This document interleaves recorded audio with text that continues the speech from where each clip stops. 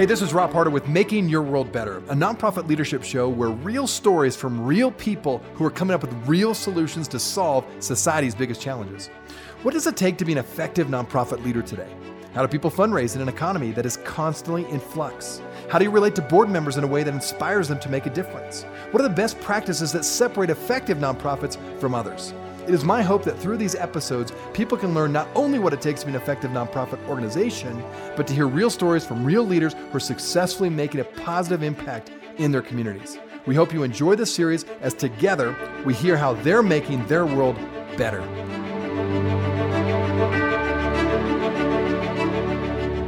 Did you know that fully 1.5 billion people, almost 20% of the world's population, need treatment for neglected tropical diseases, or better known as NTDs? I had no idea the problem was this big. Well, my guest today is providing some fantastic work to end these horrendous NTDs. My guest is Ellen Agler. She serves as the CEO of the End Fund. It's a private philanthropic initiative. She's also a member of the World Economic Forum's Global Health Security Advisory Board. She also holds graduate degrees in international health from the Harvard School of Public Health and in development studies from the London School of Economics. Well, she's also the author of a new book entitled Under the Big Tree. I think you're going to really enjoy today's show. So good to have you on the show. Let's start out by giving my listeners a sense of the scope of the issue you're seeking to address, which is neglected tropical diseases, or NTDs. 1.5 billion people, which is almost 20% of the world's population, need treatment for NTDs. That is 1 in every 5 people alive today. Wow, I think that is much higher than most of us realize. Now, among the poorest in the world, the individuals affected often drop out of school. They see their earning potential plummet. They wind up living on the margins of society. And as a result of their diseases, which can also cause anemia, malnutrition, stunted growth, as well as stunted cognitive development. Now, you have a huge task, right? This is a big issue. How do you, Ellen, keep from being overwhelmed by this enormous challenge?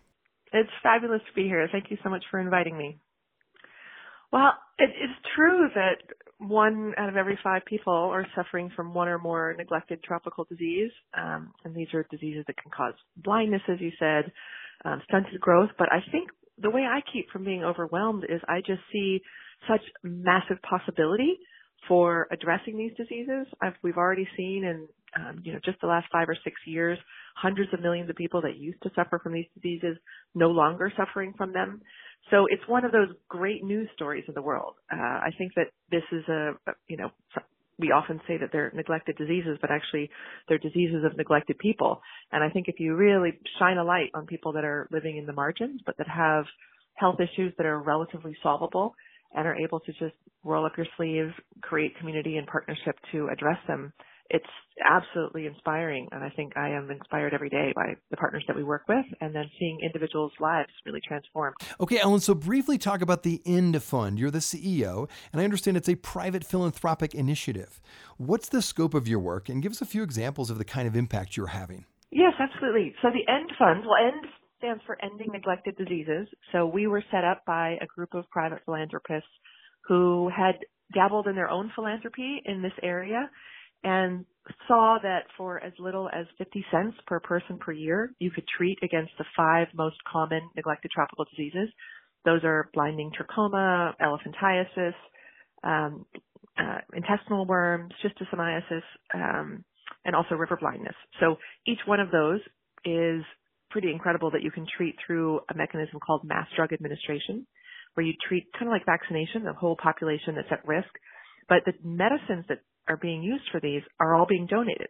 So over $4 billion worth of medicine is being donated per year, which is why the cost of delivery is so low. And this group of philanthropists thought, okay, we think this is a solvable problem on our generation. In our generation, on our watch, we're already seeing great progress. And if we could scale up, but they realized they needed more funding to do that, to support a broader range of organizations than each one of them had on their own. So, a lot of them came from the finance background, and they thought the fund is something they would do in the finance world. Like, how do we support a whole group of organizations working in the ecosystem on this issue? And so they created the End Fund, and now it started off as just a few philanthropists as a partnership. Now it's hundreds of individual donors, and some of those are really leading major philanthropists in the world. But then there's a lot of people who are just, donating their allowance, donating, their coffee money, donating a few $100s a year and realizing they can have an incredible impact. So it's been lovely since the End Fund was launched in 2012 to see it really broaden the scope. And just last year, we were able to support treatment for over 100 million people in almost 30 countries against these diseases. And then in addition to that sort of treatment with medicines, there's a lot of training that goes on. So we're able to support training for tens of thousands of community health workers each year and government officials helping countries really manage these programs on their own. And then some of these diseases, like trachoma is an example where if you get a trachoma infection over and over again, your eyelashes will turn inwards. And so every time you blink, it feels just awful, like sandpaper is scratching against your eye, and you can go permanently blind from that. So one of the things that we do is help support with a surgery that flips those eyelashes around, stops the progression to blindness, and that's something that costs maybe $75. So we're helping to provide tens of thousands of those surgeries as well. So it's really inspiring to see the impact, and also to see it through what people are talking about as sort of a systems change lens, that we aren't trying to reinvent the wheel. We're trying to find who are the best partners in each place. Where are there gaps? Where can we support gaps? A lot of coordination with other partners that are working in this space to make sure that collectively we're using the resources in the best way possible. And I think that kind of collective impact approach or systems change approach is also one of the secrets of success for tackling something that otherwise would feel like such an overwhelming large problem in the world. Amongst the many things you're doing, you have written a new book entitled Under the Big Tree. What led you to write this book, and what are you hoping to inspire in people who read it? Well, I think it's important to think of, in this book, I always think about the subtitle as well as the title, and the subtitle is Extraordinary Stories from the Movement to End Neglected Tropical Diseases. And what inspired me were the people behind these extraordinary stories. And when I started meeting people who, had the surgery that I just recommended and then decided to become advocates in their community to help bring others who needed that surgery to health clinics, or I met William Campbell, who is a scientist who invented the drug to help treat river blindness, just the most humble, incredible person, or met donors who just decided to give money that they wanted to share broadly to help make the world a better place, and what motivates them, why do they do that, and how do they really think through impact and collaboration.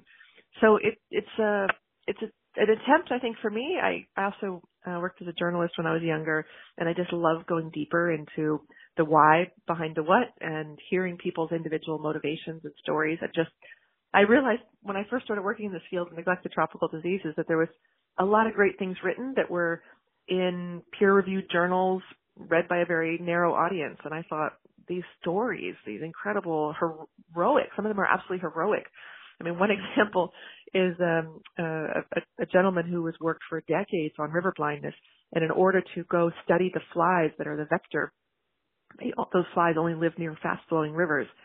And this is Daniel Boachi. He would have to tie a rope around himself and then tie a rope around the tree to get out into the middle of the water and find these breeding sites. And so the reason the rope was there so that he didn't get whisked away, and some people have died trying to study this particular parasite. So I just really wanted to try to bring these simple, easy to understand, inspiring stories, and also to see sort of as an example of what's possible, how we can make really large scale change in the world, and how do we look through the individual person's eyes who is helping make that and learn lessons.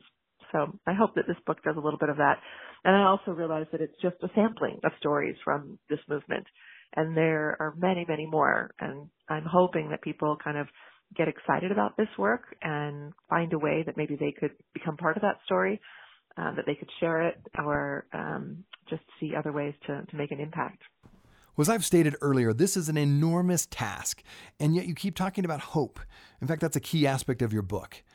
So talk about what gives you hope today with all that you're facing. Well, I think it's very much the individual people who've decided to make sacrifices for others. And I'm seeing whether that's a sacrifice of making a donation or spending weeks in the most rural parts of some of the countries that we work in, having to go out and collect samples and do mapping. I see the commitment from just school teachers. Like one of the school teachers that I met recently in Rwanda, their school had really been dedicated to doing a deworming program over the years. And the evidence around deworming is that if kids grow up dewormed, they're likely to stay in school longer, earn more as adults. And he said, over the course of when they had started the deworming program, at that particular school, there was 80% of the kids had active cases of schistosomiasis. And schistosomiasis can be deadly. And it's now down to 0. And he was sort of laughing that the kids are taller, the kids are healthier, the kids, he's got more kids in school every day. And he's sort of laughing like, this is a challenge for us because we have to keep up with them. And even they get into more trouble because they have more energy. But that's a good thing. So I don't know. I think I just find so much hope from all of these stories. And I also find hope in data, and to see the data that we get on a regular basis of disease prevalence going down in places where there are really high intensity infections. Now they're being very low, or it's difficult to find someone who has a case. And to see that tangible steps toward progress, I think really gives a lot of momentum to everyone that's in this community.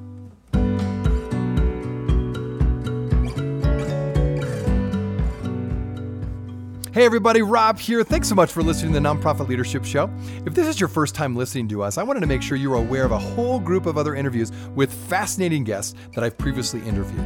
Just go to our website, nonprofitleadershippodcast.org, and there you'll find numerous interviews of nonprofit leaders from all over the country, even from different countries, all trying to make their world better. I think you'll really enjoy those interviews. Now, I also want to make sure you knew about a new feature. We want to give you more content, and we'd like to get that information to you. And all you have to do is give us your email. When you go to that website, you can put your email address in that first box you'll see on the front page, and you'll be added to our monthly email update.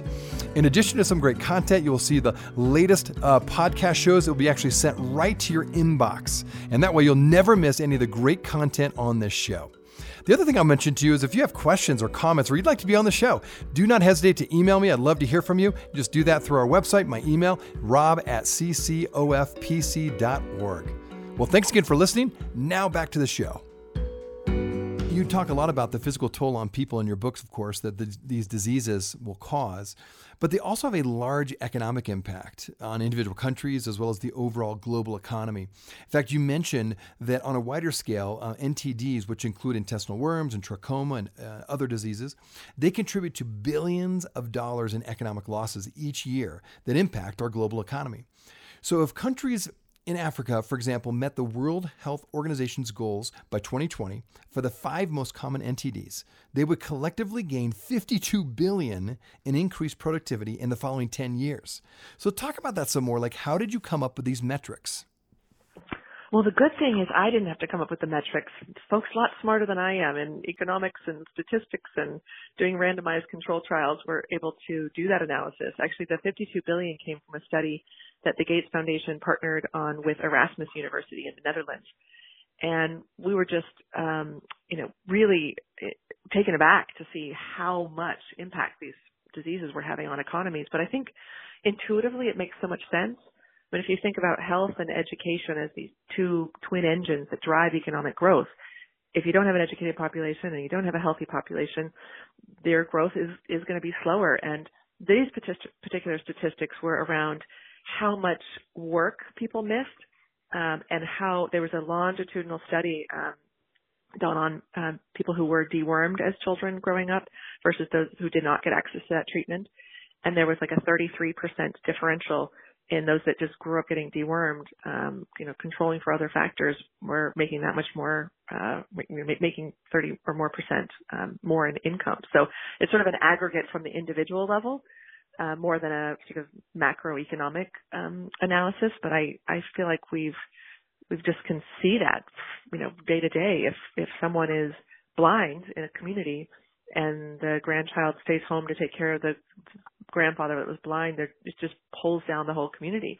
I mean, with river blindness, it used to be that there were places in West Africa where 50% of the population was blind, and then of course the other 50% is taking care of that part of the population, and it's just tougher to get as much done as you would like to for your family and your community.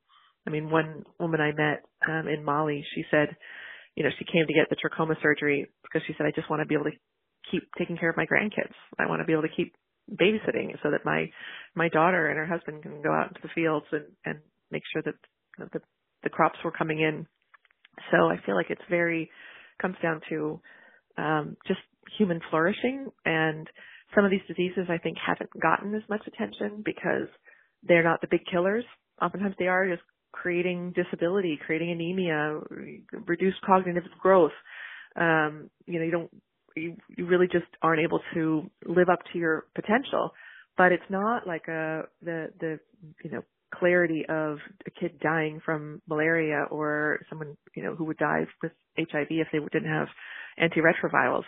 And I think that is something that in the whole world and global health community especially is like, okay, how do we focus on not just surviving, but really thriving?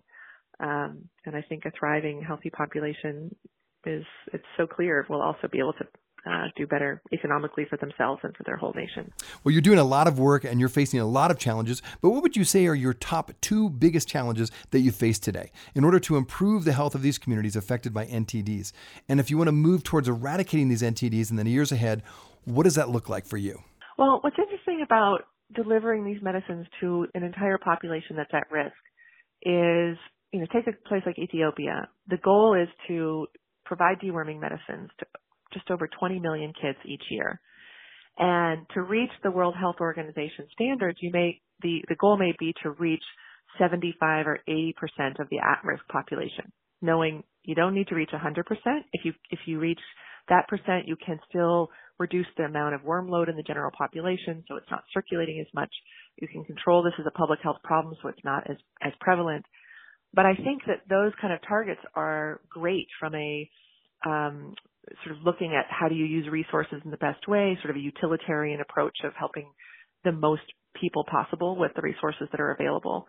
But what it misses sometimes is this lens of leave no one behind. And sometimes it's the most vulnerable who live in the places that are the hardest to reach. And so you can say you've reached 80 or 85% and be really proud of that. But really what's going on with that 15% is that they may have a huge need. So I think for us now, we're looking at how do you look at this kind of infectious disease treatment programs through the lens of access and equity and just a human rights lens of everybody has the right to live a healthy and productive life. So I think that those challenges then are about supply chain and delivery and access to health services.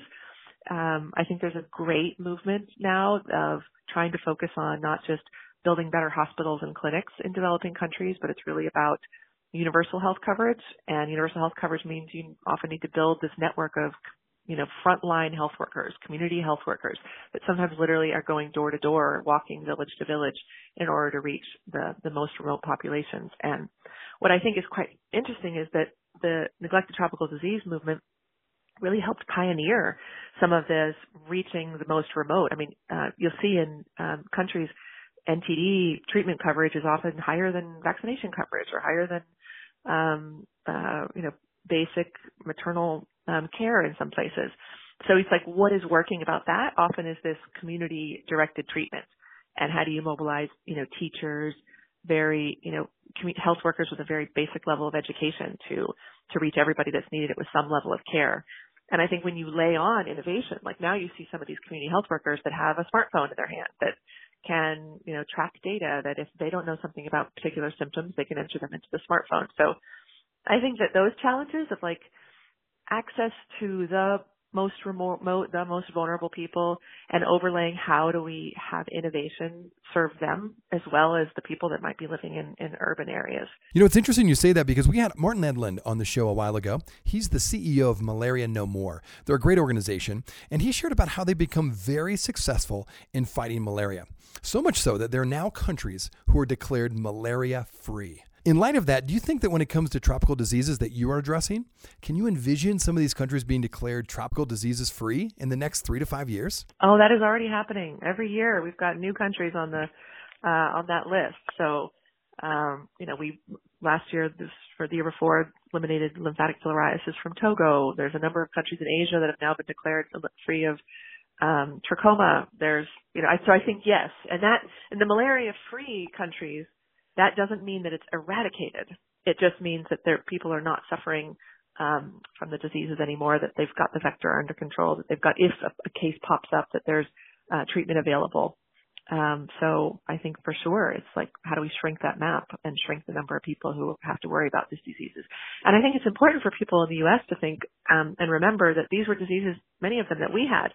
In the early 1900s, hookworm was a major problem in the American South. And trachoma was a problem in urban areas. I mean, it was something that was tested for when you immigrated into the United States at Ellis Island. They would test for trachoma. It would be one of the reasons that you might get sent back to your country of origin. So I feel like we've made great strides, and part of that is by better water and sanitation, not just through medication and prevention measures, and also just overall economic growth. I mean, one of the best ways to prevent intestinal worms is having a toilet, having shoes, having paved roads, having a sewer system that's intact. So I think it's a really multi-pronged approach. So I'm so glad to hear you have Malaria No More. I actually admire them tremendously. Well, I thought it was interesting that you mentioned two important things. First of all, it's so easy to forget that in our own country's history, we had to face these same diseases. We just forget about that today. And then secondly, I really appreciate you mentioning how you are collaborating with other nonprofits like Malaria No More. I think people are always glad to hear when nonprofits are working together collaboratively. So thank you. Okay, so if my listeners want to find out more about you, find out more about your book, as well as the End Fund, where would you send them? Well, I'd say first to our website is end.org. And also we have set up a special website just for the book, which is UBT, for Under the Big Tree, so ubtbook.com. You can also find that through end.org. But yeah, thank you for highlighting that. We'd be delighted to answer people's questions if you have them, and find ways to engage more people in this cause. Again, my guest today is Ellen Agler. She serves as the CEO of the End Fund. She's also the author of a new book entitled Under the Big Tree, and I encourage you to get it. Thanks again, Ellen, for being on the show today. Thank you so much. Well, thanks again for listening to the show. Here's some bonus content for today. Collaboration. It's so critical, isn't it, that we in the nonprofit world collaborate together. We can get so much more done when we work together. In fact, I ran across this article on Philanthropy News Digest. They said that nonprofit collaborations are at an all-time high. Recent surveys conducted by the Bridgespan Group and the Patterson Foundation reveal that 91% of nonprofits engage in some form of collaboration. In turn, and contributing to some of the confusion, of course, around collaboration, a number of terms have emerged that attempt to capture these complex relationships, from formal partnerships and mergers to collective impact efforts. There are more than a few ways to approach collaboration. Now, one of the key outcomes that happens when we collaborate is, number one, greater efficiency as well as greater effectiveness. And we all want that, right?